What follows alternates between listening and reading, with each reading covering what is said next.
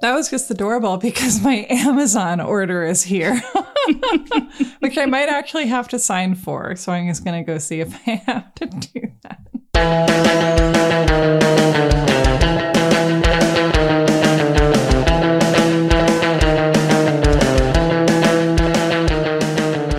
Welcome to You're Wrong About.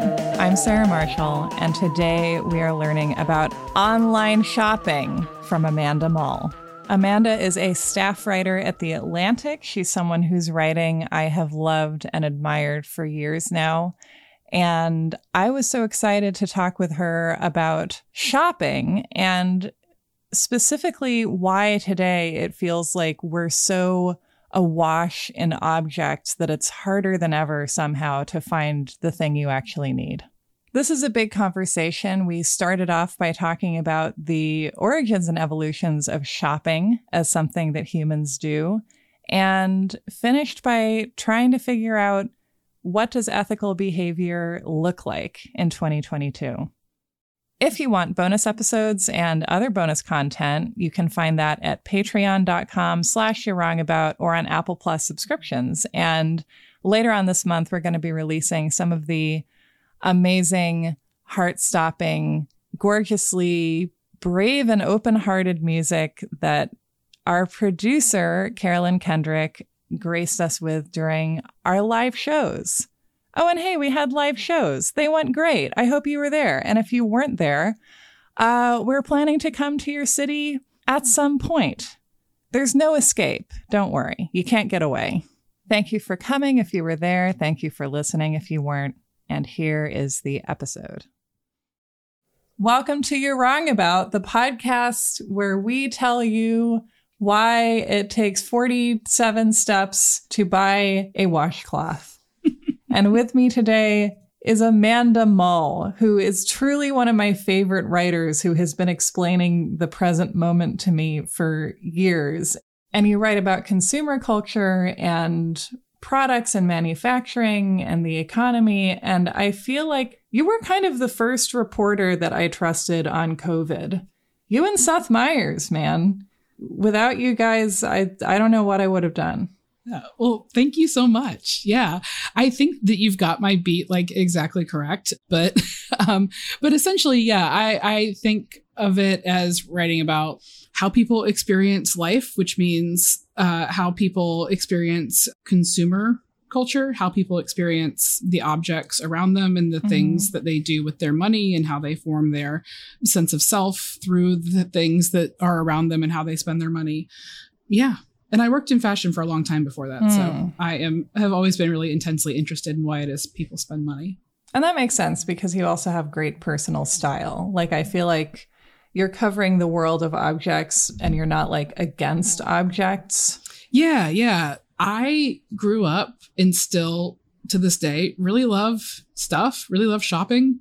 A lot of my work, I think, is just sort of me trying to figure that out for myself and try to like figure out why I'm like this and why I do this stuff. Mm-hmm. I should also reveal that my investment in this topic is that when I was a tween, my family lived in Honolulu. And I remember this like ongoing battle between me and my mom where like every weekend she'd be like, let's go to the beach and swim. And I'd be like, let's go to Ala Moana because that was a mall. And I loved the mall. Like, I loved the process of the mall, like going to the mall, like seeing the things, touching the things, the music, the fountain, the observing other teens. I don't know. It's what I imagine like the Agora, the marketplace to be like. Yeah. Right. Okay. So yeah, let's get into it. And so I want to try and do something similar to what we tried to do in the email episode, which was to say, how did something that we had such utopian dreams about end up like this? Mm-hmm. One of the ways the internet was sold was that, like, you can have email, hooray. You can, like, check stocks on AOL. That was one of its main uses. You can chat and you can buy underwear in your underwear. Like, I feel like this was somebody's slogan at the time.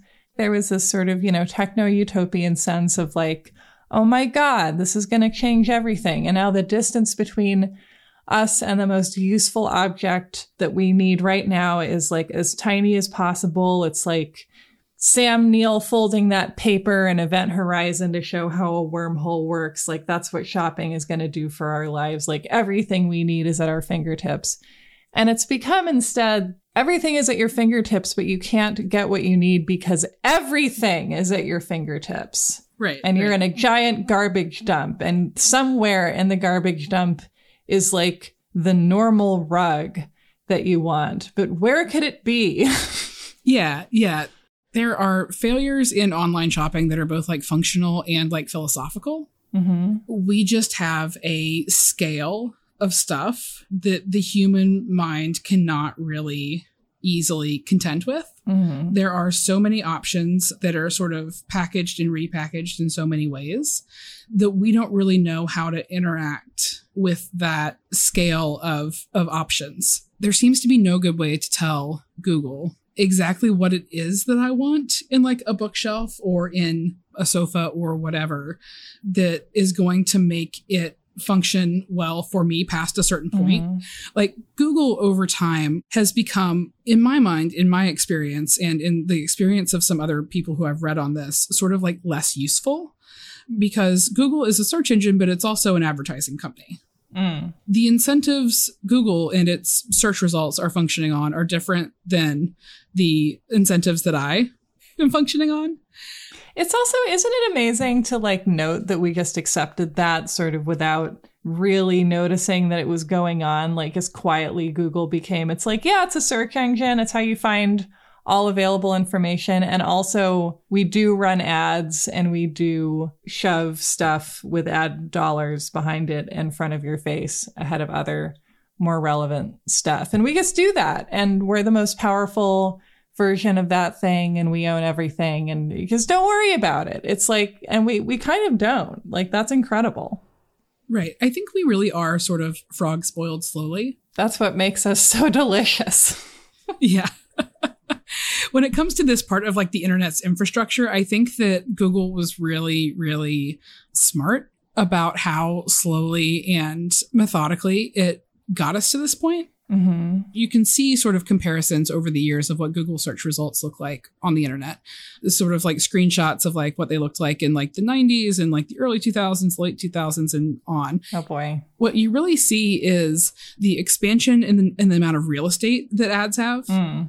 They used to have like a different color background to them. They used to have larger flare next to them. Mm-hmm. They have over time begun to look more and more like legitimate results. And it also depends on the consumer evolving or being left behind, right? Like, I will just assume that the first like 9 results are ads and also the bottom 4, probably. If I'm like an old lady and I'm trying to Google something and I'm served like 14 scams at the top of the page and I'm like, this must be the most relevant, then like, I'm just going to get scammed all the time. Right. This type of media literacy is difficult to establish in people. It's difficult to cultivate. You know, Google is at this point like basically a utility. I don't know how you could live without it, honestly. It is the sort of organizing infrastructure of a lot of information that people need on a day-to-day basis. It is a really important piece of the internet's infrastructure that is for profit and not necessarily thinking about the best interests of the people who use it. And like a lot of the internet is that way. So it's hard to get people to sort of walk back their expectations of Google to the point where it's like, oh, maybe they shouldn't be showing me all these ads. Maybe this is why, I don't know how they did it in the most recent Spider-Man, but I remember in Andrew Garfield's Spider-Man, when he like started turning into Spider-Man, he like goes online and he like bings it. Calm down, I'm binging whether I'm turning into Spider-Man. And at the time I was like, this is the most awful, egregious ad placement ever. Like, never in 100 years would Peter Parker use Bing. And now I'm like, no, Peter Parker would use Bing because he knew how all this was going. He was like, screw you guys, I'm using Bing.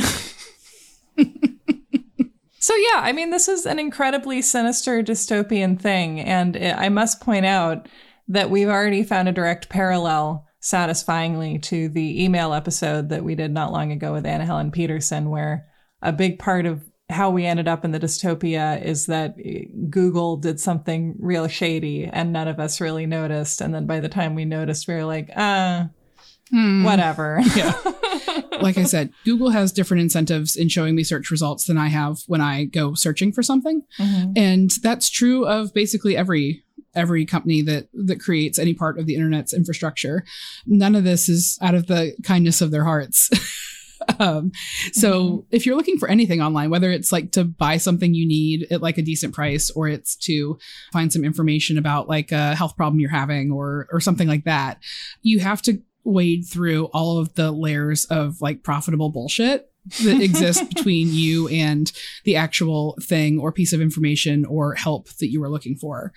I'm picturing Shelley Winters in the Poseidon Adventure, just like swimming and just hold your breath. Just keep going. You're going to make it. Right. The layers of that profitable bullshit never decrease. They only increase. Mm-hmm. So if you Google something like best mattresses 2020 or 2022, what year is this? Who knows? Not me. Best mattresses 1974. Yeah. You know, you might get a carousel at the top that's like Google shopping results that are all ads. And you might look through those. Some of them might be enticing. The sort of like really pernicious thing about the way that Google ad search results function is that a lot of times they do show you stuff that like is like fairly relevant and like stuff that you're interested in. But like it rubs me the wrong way that I am being shown that because somebody paid to have that like incepted into my consciousness. Yeah. This gets to something that I feel like is like underlying a lot of this, which is the kind of the theme of millennials as consumer and how like we get accused of killing all these industries. And really, we either opted out of something that didn't make sense, didn't have the money for it the way that previous generations did, or just like something happened within an industry and we were just like blamed randomly as the people who are supposed to be buying the most stuff. Consumer history is very short. Consumerism, as we understand it and as we experience it now, is about a century and a half old. That is incredible. Shopping didn't exist before that. People bought things, but the system that we exist in to buy things now is completely different in scale, in infrastructure, in everything. So if you're dealing with only like 100 to 150 years of history, the assumption that the things that were popular or profitable or whatever when our parents were kids, that those things would be profitable and popular forever. Right. Those businesses should exist in perpetuity with no challenges or no change in consumer taste is just very weird. Right. A lot of businesses that serve consumers are not really designed or intended or built to last more than like a generation or two. And like, I think that that's fine. So since we have a fairly short history of shopping as we know it, could I have it all right now in a condensed version? Sure.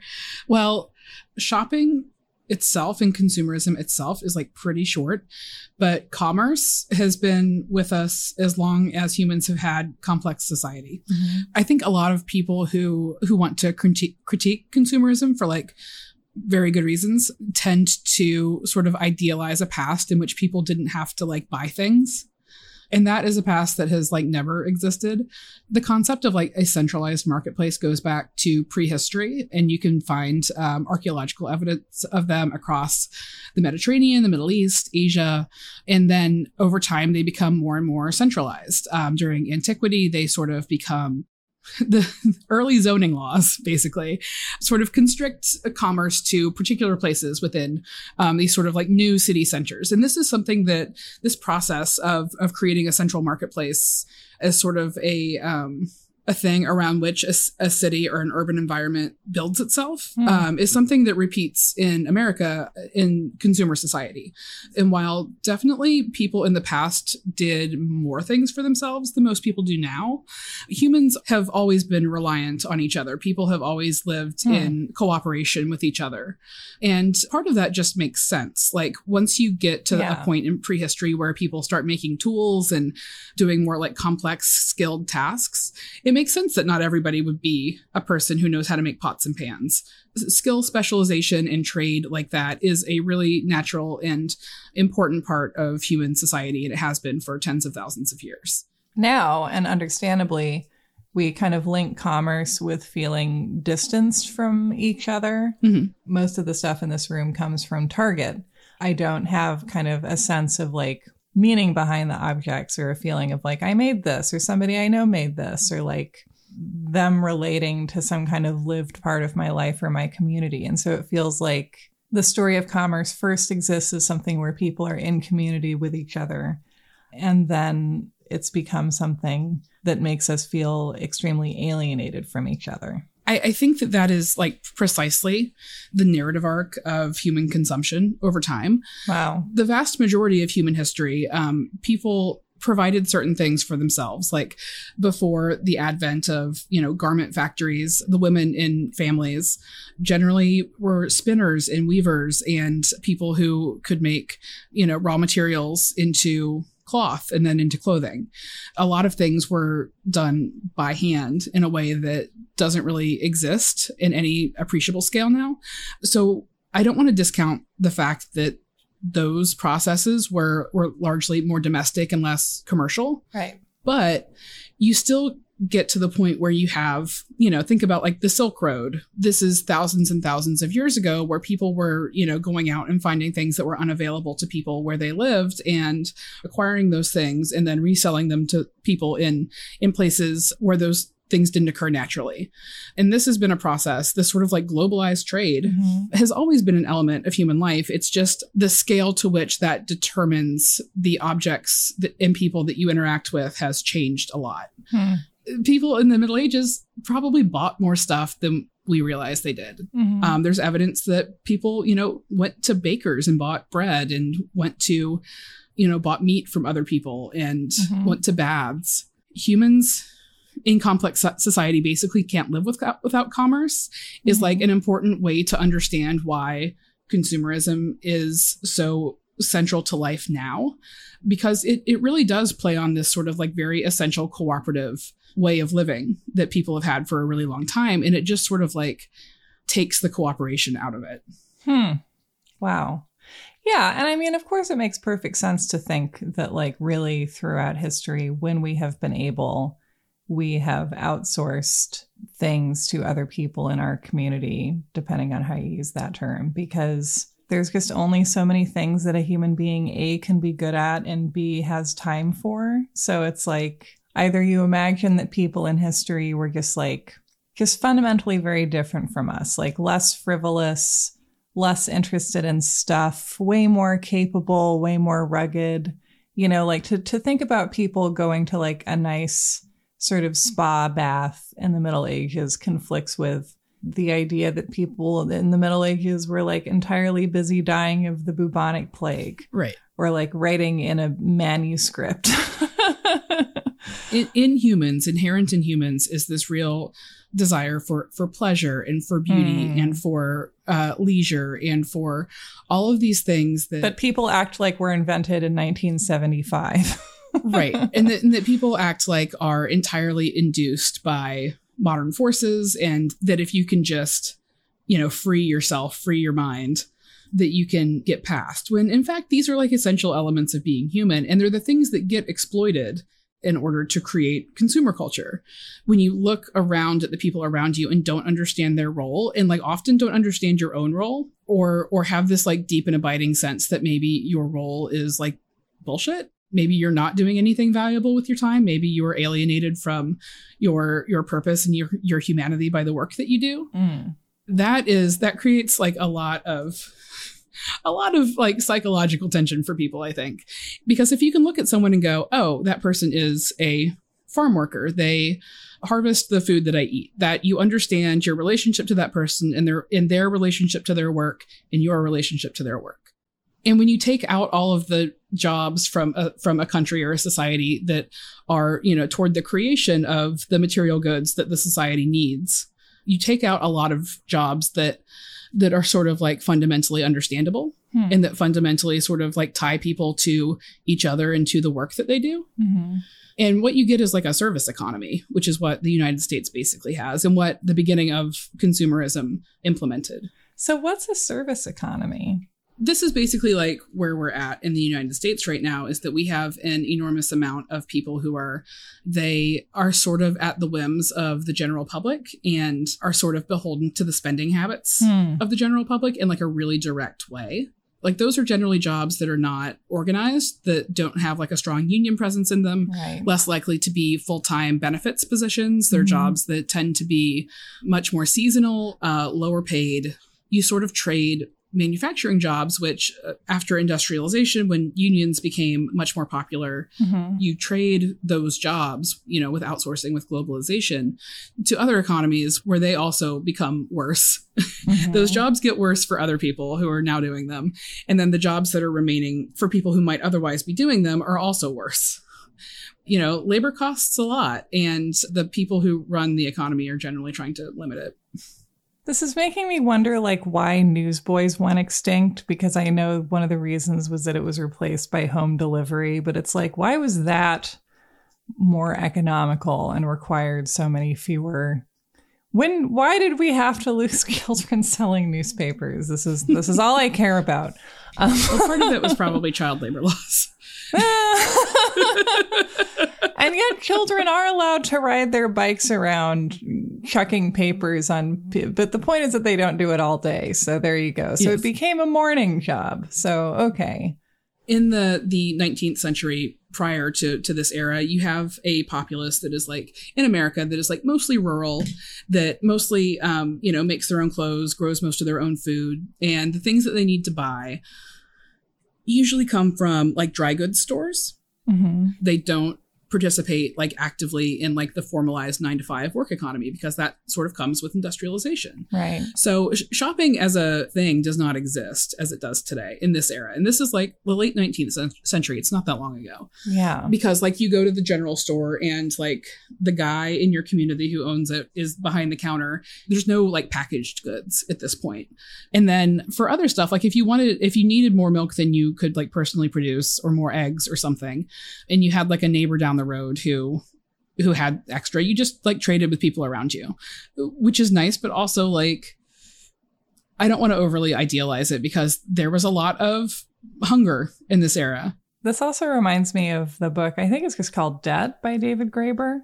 He's like, we have this idea and we teach history as if before there was credit, there was money, and before there was money, there was bartering. And if we lived in a village, I would just be like, hey, I've got some extra cheese. Can I have some of those socks you make? And you'd be like, yes, here you go. Thank you for the cheese. Here are your socks. And the kind of opening point of that book is like, actually, that doesn't make sense, because like, who's to say that the person who wants socks can offer something the sock maker wants? Like, why would the sock maker necessarily want cheese? What if you're lactose intolerant and all I can make is cheese? What do I do then? From the beginning, or for as long as we have engaged in commerce, there's also been a concept of debt and of not having the exact right specific goods to exchange in the moment as the way that economies originally worked, but being like, you give me socks and then I will owe you, and I will sell my cheese to someone who has something that you want.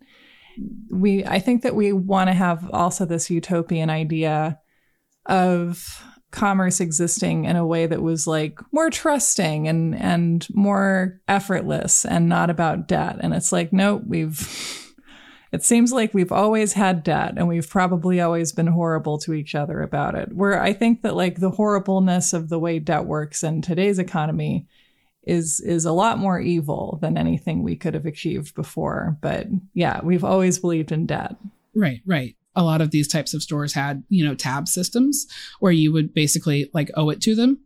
Like if you're a dry goods store owner and somebody owes you a couple bucks for some flour and some nails, and they put it on their tab, it's not like that guy is just going to like avoid your dry goods store for the rest of his life. Like he has to come in there again eventually. He's probably not going to move. He's probably not going to go to a different dry goods store, because there's probably not like really a competitor. And, if he can't pay for nails and flour, then like he probably doesn't have, the ability to shop around. Mm-hmm. You exist in communities with the people who are providing the goods and services that you need. And that makes the sort of concept of debt just a little bit like smaller scale and more understandable. Right. As opposed to existing in an economy that asks us to sort of imagine and grasp these huge imaginary numbers that have no relationship to the actual money that we use in our day-to-day life. Right, right. The first industrial revolution has come and gone, and we're starting the second one, at which point mechanized production of consumer goods really starts to kick into gear. And you end up with a lot of things being mass produced in like really huge quantities for like relatively low prices. Mm-hmm. Buying something ready made that's made in a garment factory is a lot less expensive. So you get a scale of consumer goods that is like never existed before in history. Mm-hmm. It becomes a lot less work intensive to just buy something. And because there are all these new factory jobs, you know, the Industrial Revolution brings with it a lot of different types of labor that have never existed before. So you get this rural population that is like moving to cities in droves. The urban population of the United States basically triples in the 1800s. Mm-hmm. And you get them doing new types of work. You get them working in factories, doing all of these types of jobs that are made possible by industrialization. And then you create like a layer of sort of administrative workers over them, which is like basically the beginning of widespread office work. So you have a lot of consumer goods that have never existed before, and a lot of people whose lives are different than their parents' lives. Mm-hmm. The marketing and advertising industries sort of emerge alongside industrial production, because what you have is a lot of goods that don't really have a natural market because nobody has needed them before. Such as? Well, one of the best demonstrations of this, I think, I have cribbed this example from a book called Satisfaction Guaranteed, which is by the historian Susan Strasser, who I love. But she starts Satisfaction Guaranteed with like the story of Crisco. Crisco began as sort of like a perfect example of industrial problem solving. Mm-hmm. You've got all of this raw material, cotton, that is being used to make textiles, to produce ready-made garments that can be sold in stores. Mm-hmm. So you're using all of this cotton in such a large scale. And one of the waste products of industrial cotton cultivation is cotton seeds. Mm-hmm. Cotton seeds contain an oil. If you press them and then partially hydrogenate the oil that they express, hydrogenation, it's hard to say, it creates trans fats. I know that. Mm-hmm. Changes the chemical structure of this oil. And what it does is it makes it solid and shelf stable at room temperature. Okay. Cottonseed oils, previously a waste product, you can get out of them basically a block of fat that exists in a form that it has never existed before in human history. It is the first like pure vegetable oil in the United States. Wow. All cooking that was done previously in the United States was done with animal fats. Mm-hmm. There's no natural market for vegetable oil. People don't. This is blowing my mind right now. I'm picturing the people who came up with this, like, they have this like block of Crisco in front of them and they're staring at it like the guys in Ghostbusters 2. I mean, I think that's basically what happened. and so like you have this like glowing piece of like solid room temperature, theoretically cooking fat in front of you. And you're like, think. How do we get people to buy this? Right. You know, it creates another revenue stream for cotton producers. It creates a bunch of factory jobs. It creates a product for Procter & Gamble that they can market. So there's a lot of financial incentive on the part of lots of people involved in the process of creating Crisco to make it profitable. Mm-hmm. So Procter & Gamble, you know, creates a marketing campaign. They tout its health benefits. They develop recipes that they then give out at stores, explain how to use it, explain its benefits, probably lying about them, to sort of like, you know, induce demand for this product that no natural demand existed for. I feel like as growing up in the 90s, like every product that like was invented was marketed as if like you were the last person to be hearing about it. Right. And it's like, look at this thing that's utterly essential to your life. How did you ever survive before, you dumb bitch? Like, come get some immediately. Yeah, absolutely. And when mass media is still sort of like being developed, it is really possible to tell people that like, oh, everybody uses this. It's fantastic. You've never heard of this before? You haven't been using Crisco? like look at this drawing of this happy lady on this marketing pamphlet. Don't you want to be the happy lady? I do want to be the happy lady. It's all I want. And this happens over and over again in the sort of process of industrial production, is that you realize you have the ability to make something and then you have to figure out how to sell it.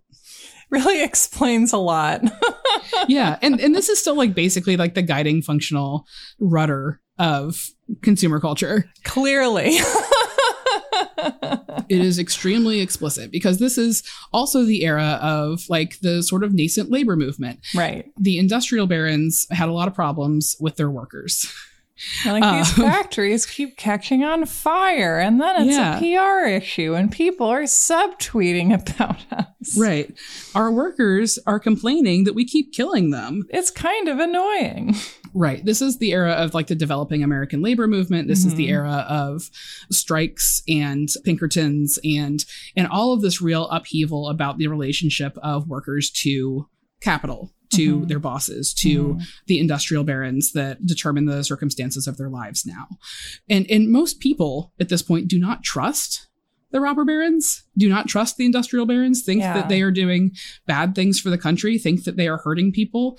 You don't have the phenomenon that you have now where people are like obsessed with like Elon Musk and Jeff Bezos as like god kings. Like, it was surprising to me learning about this period, having grown up in the America of, you know, the last 30 years, that the labor movement was so strong that like the sort of robber baron, you know, leaders of capital class was like genuinely worried. Like, people were genuinely scared by strikes and by the power of striking workers, which did not seem true to the country that I grew up in.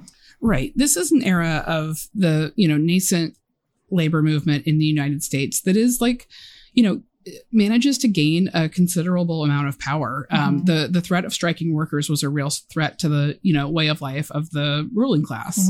And, you know, the ruling class definitely had its allies in media. There were probably plenty of workers who sided with the bosses. But I think generally, on average, my understanding of the period is that people were really distrustful of this system and really distrustful of the rich. Maybe because their friends kept dying in front of them. The intent of the industrial barons during this era is to disrupt this perception a little bit. And they've got sort of a convenient thing going for them, which is that there is now a different type of worker available to them, which is office workers and people making more money, people with disposable income, people with like a type of like potential lifestyle that didn't exist before. Scabs, as far as the eye can see. And the information in this era comes from mostly from a book by William Leach called Land of Desire, which is about department stores. Basically what happens is that industrial barons see sort of an opportunity to like hit a lot of birds with one stone. And so you have all of this product that a lot of it does not have a natural market. People don't know that they need different clothes for different situations because that has never been true in the past, you know, largely. Like, you know, people had a couple suits of clothes and you washed them, you mended them, you altered them as you needed to alter them. The idea that like you needed that office work required a business outfit or that required a certain type of clothes to indicate that you were a person who did a certain type of work did not exist. So you needed a place where you could sort of explain all of these goods to people and sort of make them desirable and make them available and make them legible, visible to people. You have people with disposable income that don't do physical labor anymore, so you can sell them fancier stuff.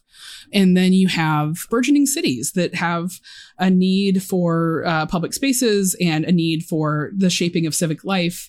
And we haven't really decided as a country yet at this point, like what a city is going to be and how it's going to function and who is going to be influential within it. And what happens is that a lot of these industrial barons end up opening like sort of grand department stores. You get Wanamaker's, Macy's, Marshall Field's, a lot of these sort of like old names that still persist in some ways during our current era or that have been sort of phased out recently. I went to Macy's recently and there was one guy working the entire floor. It was great. Yeah. Macy's has changed a lot. Like if you've ever been to a a department store flagship in like the city that it's based in that has been there for like forever. Like the Macy's in Herald Square. There was an old Riches in Atlanta that's no longer there. RIP to Riches. These are like cathedrals.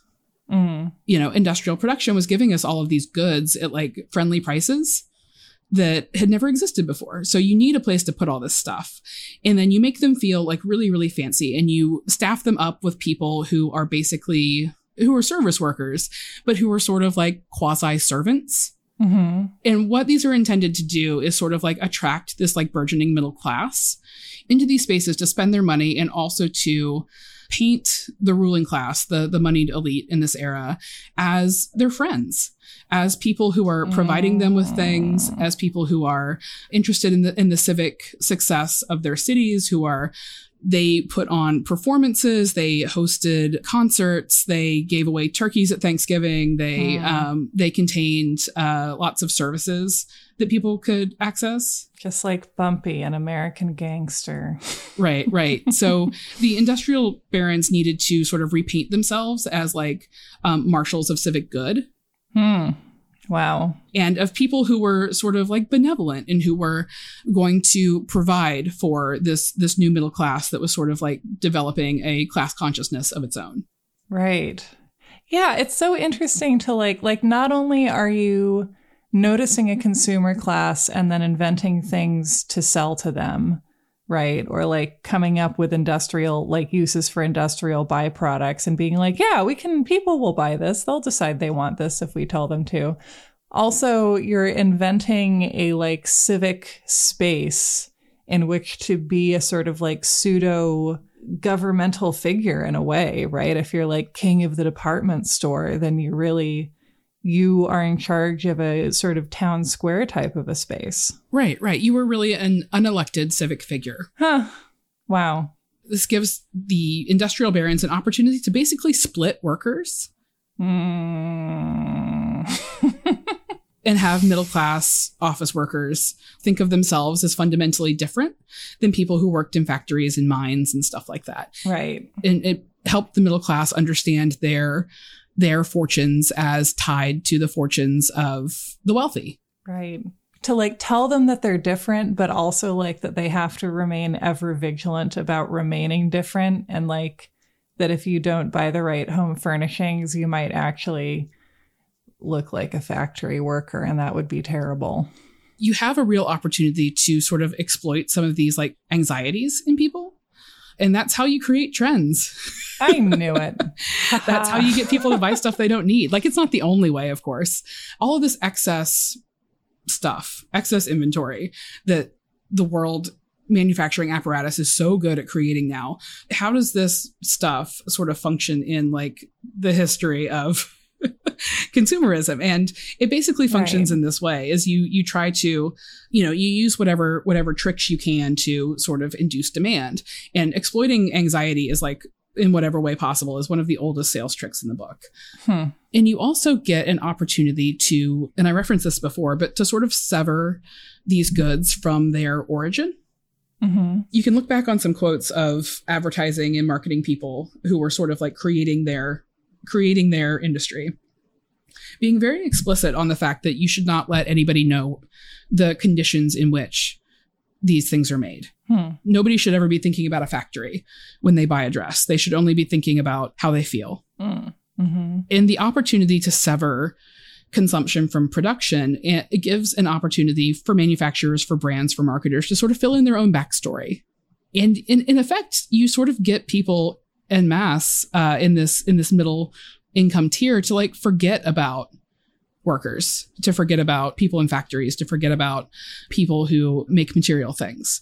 You convince them over time that their fortunes and the fortunes of the working class are not only just not aligned, but are at odds. Yeah. Because you get used to your conveniences and you get used to your consumer choice, to all of these new comforts that you have.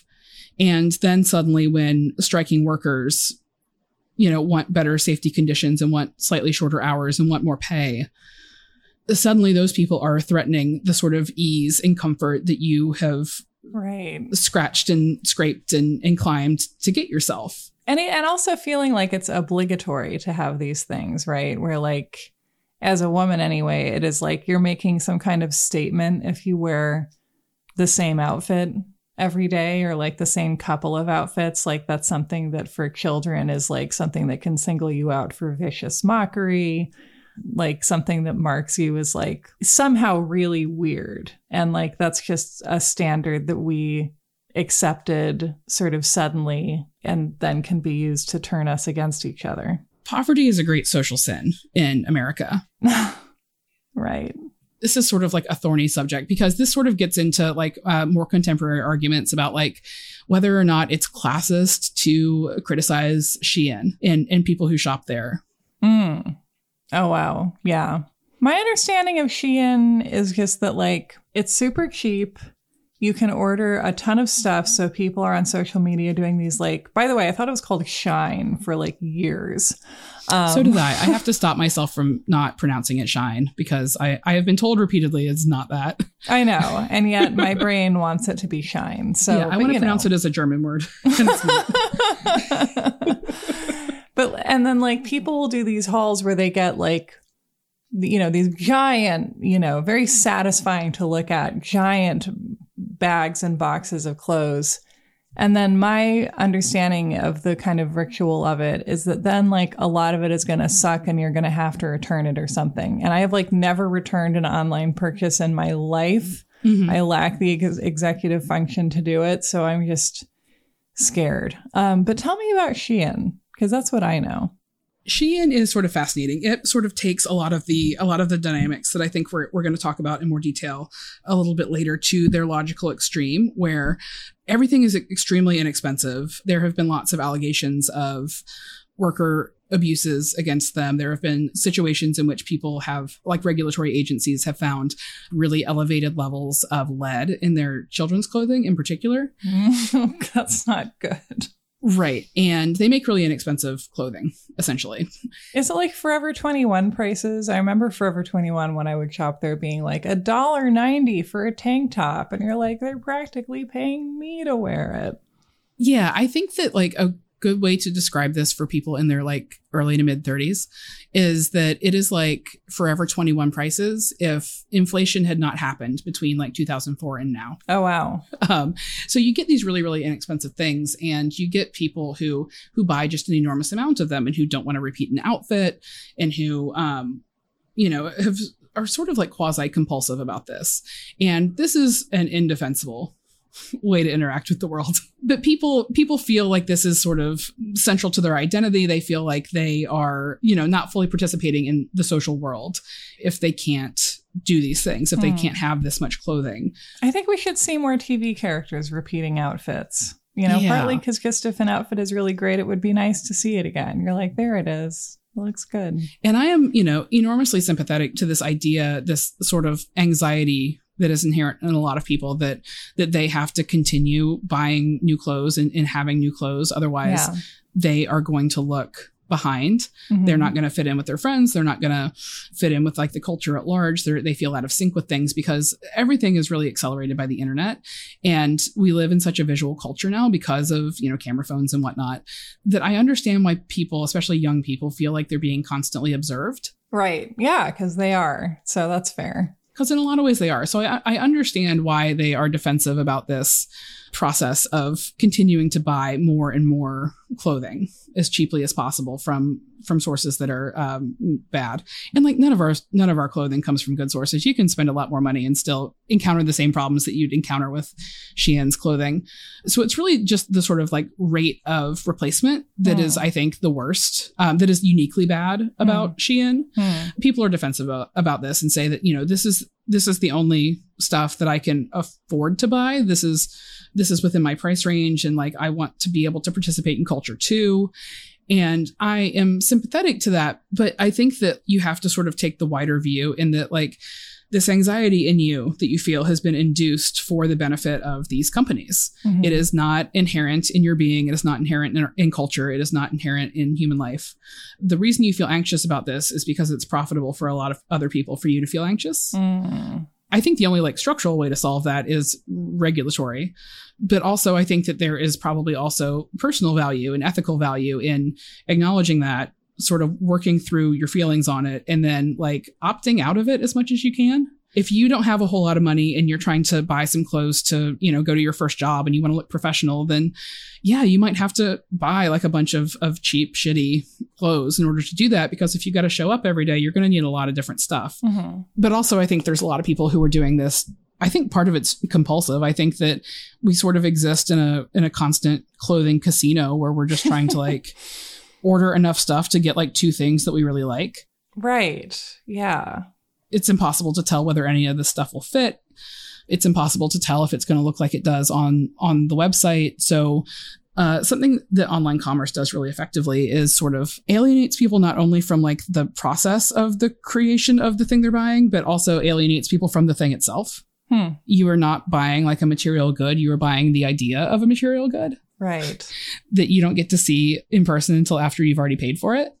And then, returning things is a pain in the ass. So you get people who really overconsume and intend to return things and then just don't.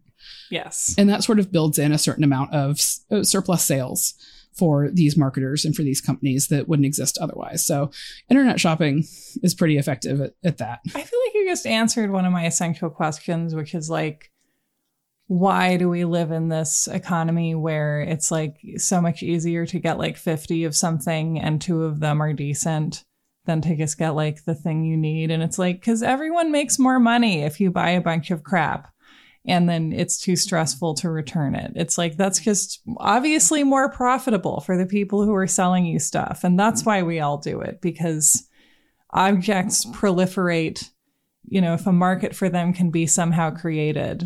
I mean, this actually reminds me of the conversation about true crime and like when people are like, true crime is big now. And I'm like, well, true crime has always been big. It's just that whenever there's a new sort of media platform for it to be on, like it will drive the progress of that platform and like proliferate on it and sort of find a voice there. And we've been witnessing that with new platforms, but that's just what it does. And I guess it's the same thing with clothes and stuff like that. Yeah. I think it's interesting here if we go back a little bit in time and look at sort of like the creation of online shopping. Yes. In the same way that like that true crime helps platforms do their thing, new types of media, and porn historically helps new types of physical media work out what is going to be the dominant form going forward with like VHS and DVDs. I think that clothes shopping sort of helped cement, like once they figured out how to sell clothes online shopping really became a thing that wasn't quite as much of a novelty as it had been. Right. During the .com boom in the late 90s, you get like a series of companies that sort of come online. We know what a lot of them are. It's Amazon and eBay and some of their contemporaries, and then a little bit later PayPal. So Pets.com. Yeah, Pets.com. And then a little bit later PayPal, which helps people feel okay about making payments online.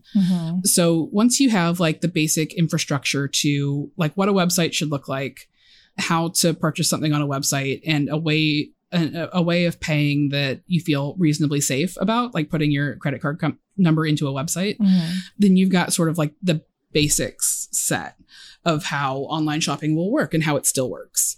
The .com boom goes bust, and a lot of these companies sort of fall away, but some of them stick around. One of them that sticks around is Zappos. It started as basically a shoe site where you could buy like a really wide variety of shoes. And now it sells all kinds of clothing and accessories and stuff. But back in the day, in 1999, it was founded. And then in 2003, they introduced something that has been highly influential, which is free returns. Oh. Yeah. So no posting. See, I've never returned something, so I wouldn't know. Yeah. The entire history of consumer culture is trying to find ways to take friction out of the process of buying something. So you have a product that you want to sell. You create a use case for it. You create an ideal customer for it. You market it. You advertise it. You get it in front of people. You get it in stores. During the department store era, not only were we sort of like creating classes as we know them in the United States, but we were creating consumer credit. And that takes another level of friction out of the process. Like you can buy stuff that you can't like strictly afford right now. When you move shopping online, there is a considerable obstacle in that you can't fucking touch the thing. You can't feel it. You can't put it on. You can't sit on it. You can't, for shoes, you can't walk around in them and see if they rub. Like you can't see if it has a weird smell, which is often an issue. Yeah. You're not sure that it's going to be like exactly the color that you think it is. Online shopping prevents you from having a lot of information about an object that you would normally have about the object before you purchased it. So how do we make those risks feel less? How do we make people feel like they are not playing themselves by ordering something online that is going to like be on their body, that they need to enjoy feeling and enjoy standing on, whatever. How do you get past those objections? Because those are real and reasonable objections. People did not want to buy clothes online. There was no obvious use case for a website that sold fitted clothing or shoes online. Yeah. What Zappos did was introduce free returns. So basically they were saying like, we know you don't want to do this. We get it. This is a bad idea. But we guaranteed that you could return your shoes. First, it was within 60 days. Now, famously, they have a 365-day return policy, which I think they went to pretty quickly because that is what you need to offer in order for people to grant you the premise of buying shoes on the internet. Yeah. If people feel genuinely confident buying something online that makes more sense to buy in person, will not incur them any additional fees, then they'll do it. If they feel really good about it, then they'll do it. So Zappos essentially created the capacity in people to buy clothing online. And a lot of those policies you still see reflected throughout online shopping. They are not sustainable policies. And this is part of how online shopping gets so centralized in just a few websites, because it is really expensive to offer free shipping and free returns and to take that many returns. And like taking returns is really labor intensive. Like you need a person to physically open the packages and inspect the items and scan them back into inventory or scan them out to get junked or to put them out for like an off price channel to go to outlets or whatever, depending on the condition of the item or whatever. And doing that by hand is like, I interviewed a couple of people about this for when I wrote about the sort of like nasty logistics of returns. And like 2 separate people said the word nasty to me. And what in reference to specifically? Do you have examples? Taking these returns, opening these packages, trying to sort the absolutely random bullshit that's inside of them, trying to decide if it's saleable, trying to decide if it should be broken down for parts, trying to decide if it should go back into regular inventory, if there is time for it to go back into regular inventory before that stuff is discounted. Somebody has to sit there and do it by hand. There is no machine that does this because you have to evaluate it with your own eyes to see if it's used. And it seems like anything that requires like a human job to do it that can't be outsourced to a computer is like something that as a business you have to be very careful about. Right. And much of the popularity of online shopping has to do with businesses sort of doing everything they can to induce people to shop online, because that is a less labor intensive way of selling than renting storefronts and staffing stores. You can reduce your real estate costs. You can reduce your labor costs. You gain back some profitability that you have probably lost over time. The tendency of the rate of profit is to decline.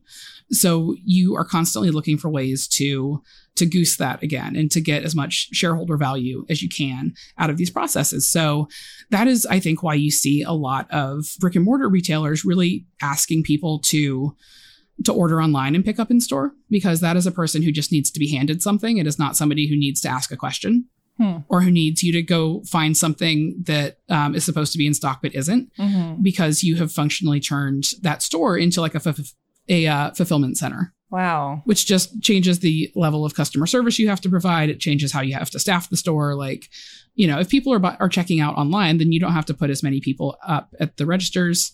Like you reduce the line wait time for in-store customers, so they're happier. Theoretically, this should work. Often it does not really work that way, but people are attempting to streamline it enough and make it a big enough part of the business that it works, basically. And it makes sense on paper, but it just gives you that like creepy feeling, like society has ended and nobody told you. Yeah, we are sort of like at the point where a lot of the sort of like interpersonal texture of this stuff is just gone. Yes. Like really what I need in a store is for a salesperson to tell me that I look cute and what I've picked out. And I understand that I might not actually look cute as far as they're concerned, but really that's what I'm paying for, is to be told I look cute. That's what I want.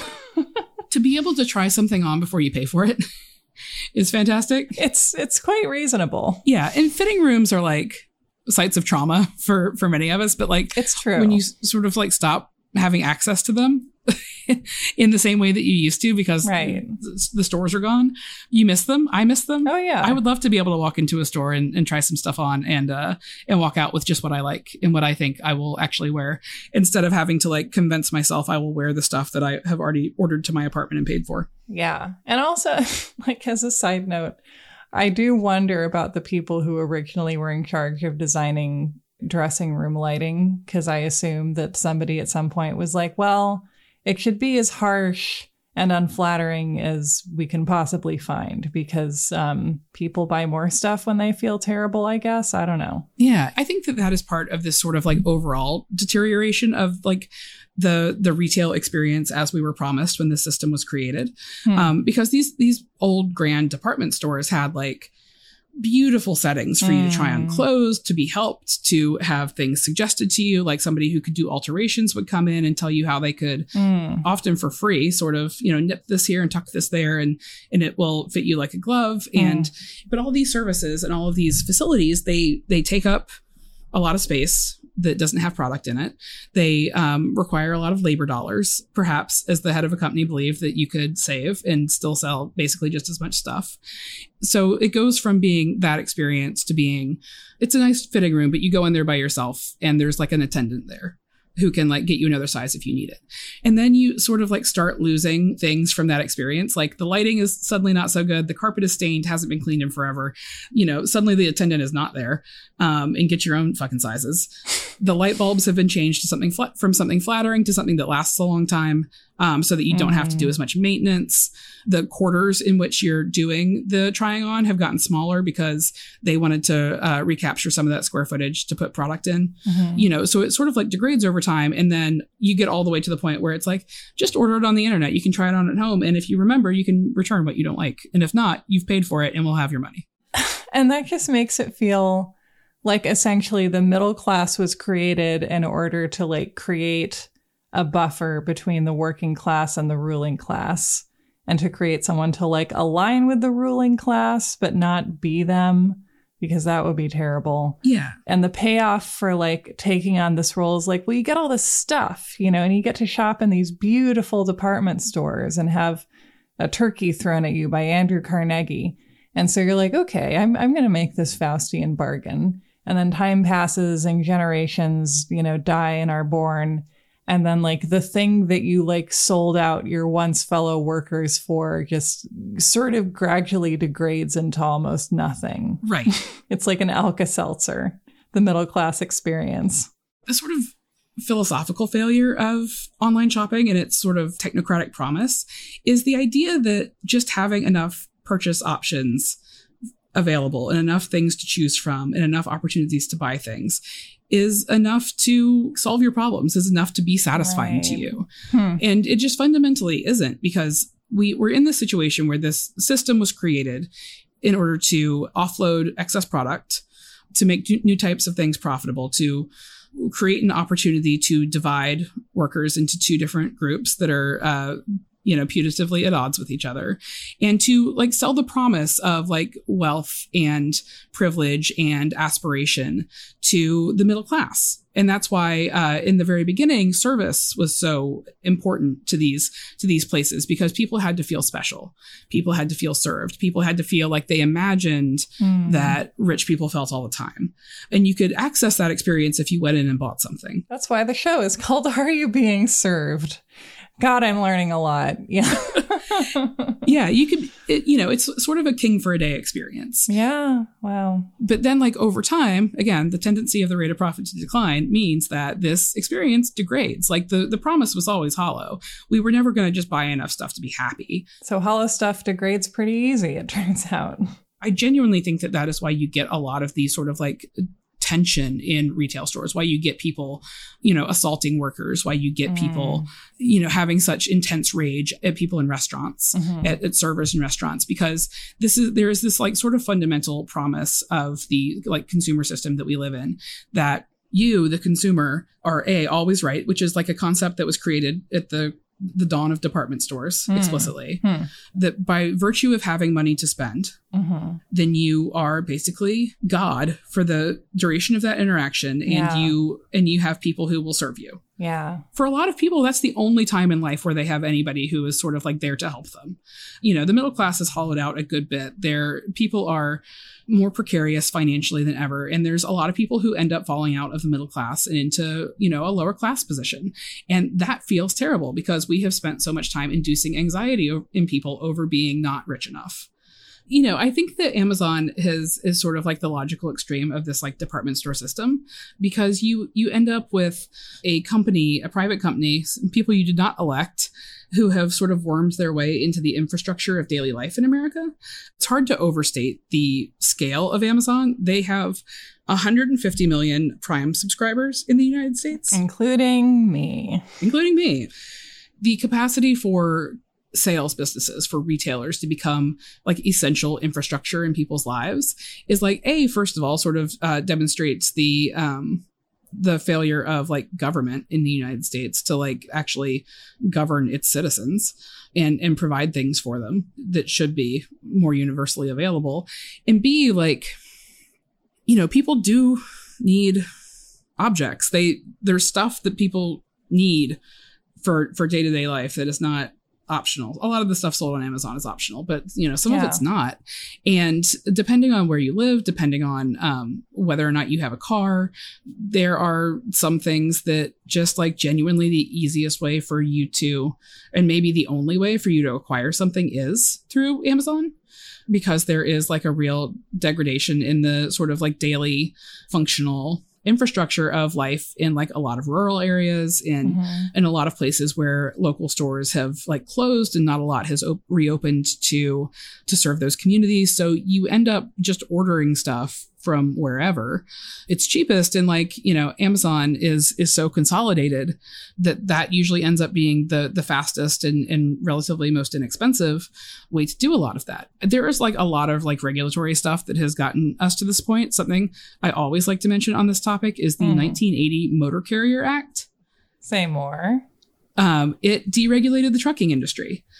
Malls, big box stores, Walmart, Target, etc. And Amazon would not exist if trucking regulations had not been massively changed in the United States.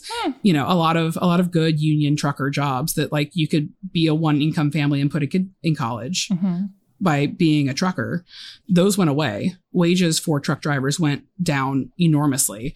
And that's what made it affordable to cart enormous amounts of consumer goods across the country en masse. So Walmart, Target, etc. do not exist without like the gutting of the trucking system. Yeah. A lot of commerce as it exists in the United States at this point exists in formats that allow employers to pay less money, employ fewer people, do less for them, provide fewer protections, provide less stability, because all of those things are expensive. Labor is expensive. Benefits are expensive. Providing stability means that you might have to think about somebody else's well-being before you think about your own profitability. That would be terrible. Right. Which is like essentially what union contracts sort of force employers to do against their will. Right. Is to recognize that workers are an equal partner in the creation of value. Not just an equal partner, but the workers are the people who create value. Right. They should be protected as such. Because, without the people driving Ubers, you just have a bunch of guys in an office in San Francisco, like shouting at each other on conference calls. You don't have a product, like you don't have a service. It doesn't exist. And that's not rare. You could find that, you guys are abundant. So So you've got, and one of my coworkers, Derek Thompson, has written about this, but he has written about like, there's like a real problem of like innovation in rich countries. Like there is not a lot being invented that's of value, that like we have sort of like stalled out on our ability to imagine new futures as like a ruling class. And that's bad because the ruling class decides what the rest of us get. There's just not a lot of creativity, not a lot of vision happening, which is bad because there's all this money sloshing around to create things that don't work. And to employ people who move numbers around in spreadsheets, who are making a lot of money, but probably don't like their jobs and probably don't feel fulfilled and probably do feel alienated. And then you've got like that process that makes things worse for a lot of other people.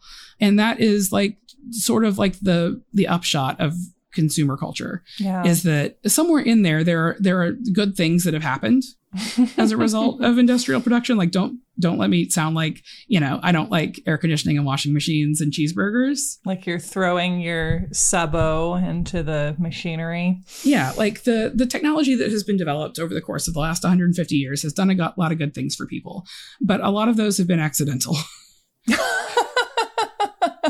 I mean, yeah, there's thinking about the terminology of like the market will sort of figure it out, like the market responds to what people want. And it's like, that could be, but like it turns out that the market, like a lot of the market is like 50 guys in quarter zip fleece pullovers in Mountain View, California.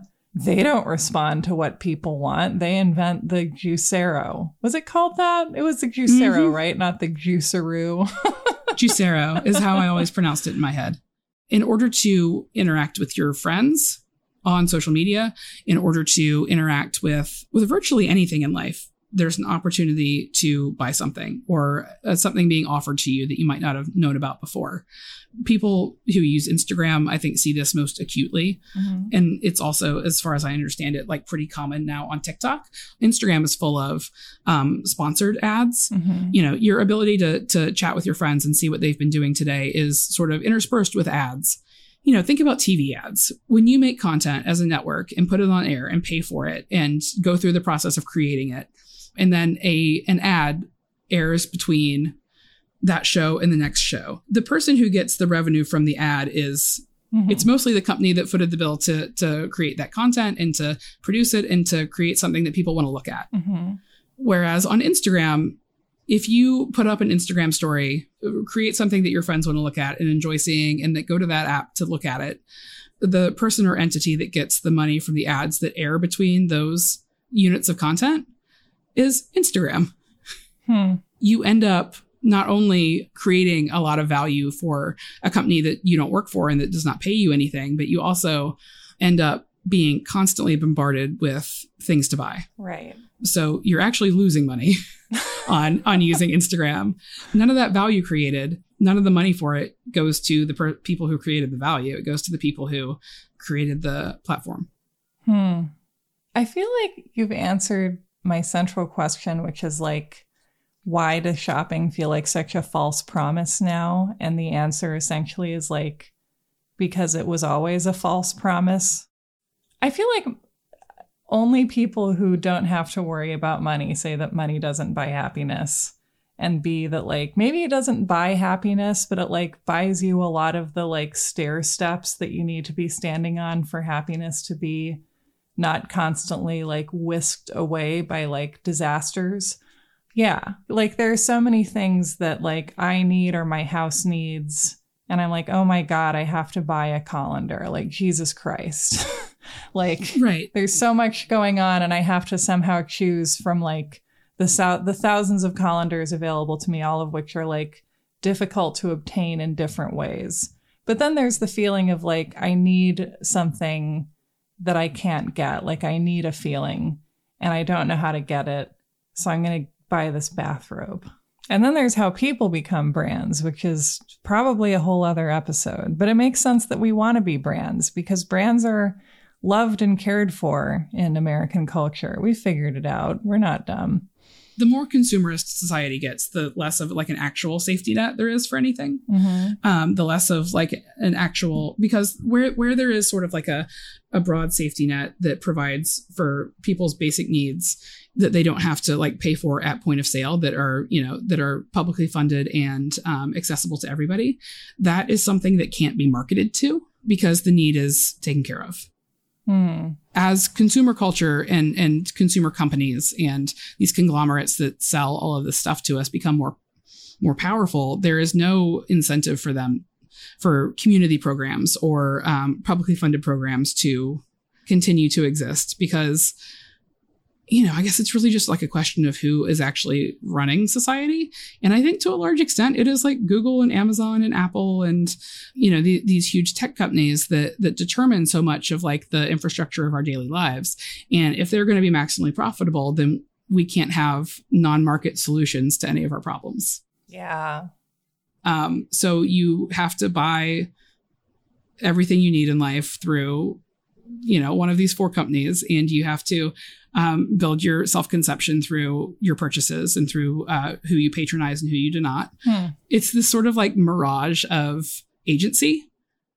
It makes it seem like, like we're using our consumer choices to make ourselves feel like we have control and identity, and to make up for like the feeling of control that we have lost by the fact that like we really only have like 4 conglomerate options to turn to for most of the significant transactions or moments of our lives. Like we're just like that we're so successfully owned by so few people that we have to console ourselves with being like, look at my Instagram, look at my belongings. They imply that there's an interesting story to my life and that I'm free.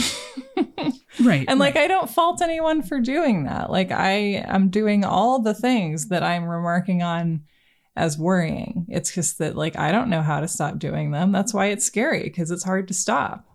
Right. And like, in a lot of people's lives, that is like the slice of agency that they feel like they have, is that they choose how they spend their money. The power that is available to them, they want to wield it in certain ways. And it becomes central to how they think about themselves in certain ways, because how you wield power is, largely reflective of who you are as a person, I think. You feel like you're being supplied with this endless array of solutions, and yet it's only become another problem for you. And like, why are you not thriving when everyone else is thriving? Clearly, because you can see them thriving in the ads. People are really trying to like meet their neighbors and figure out like what is within our collective power in this neighborhood, on this block, in our neighborhood, to do something about some of this stuff. You see like mutual aid organizations and community fridges with free food that have popped up, since the beginning of the pandemic. And I think that those are great. Mm-hmm. They pool resources among people who are not socialized to pool resources with each other. If a person needs something and you have something, you should give it to them. And we're going to figure out what people need and what we have and what can be exchanged together.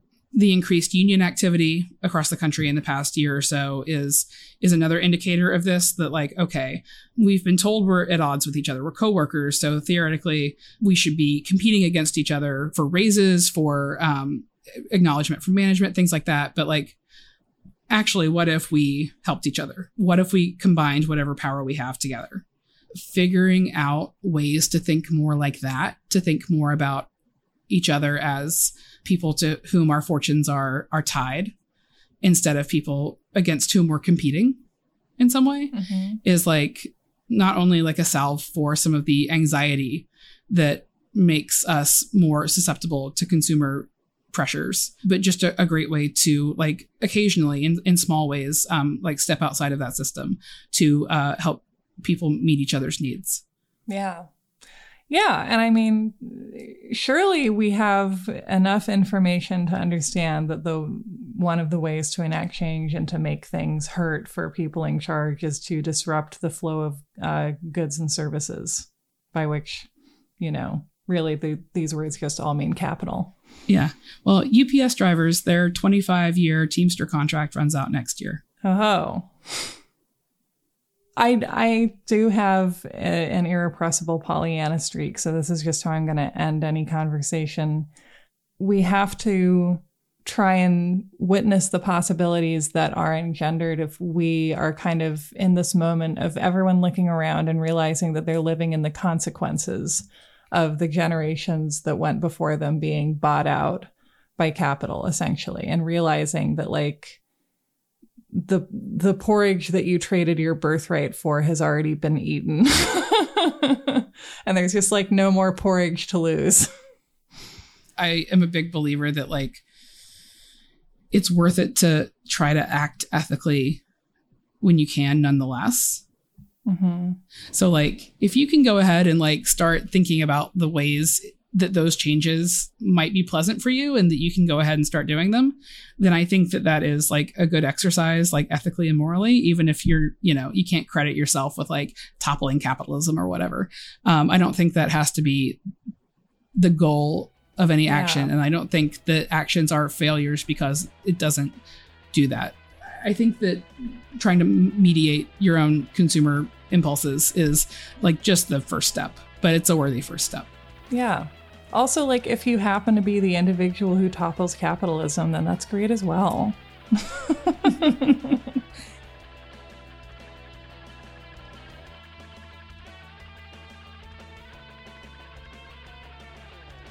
And that was online shopping. Thank you so much for listening. Thank you for joining us in continuing to ask these questions, like, what is this? What's going on? How do I do things? It stumps me every day, and I'm happy that you're wondering too. Thank you so much for your patience and waiting for this episode. We can't wait to see you in 2 weeks.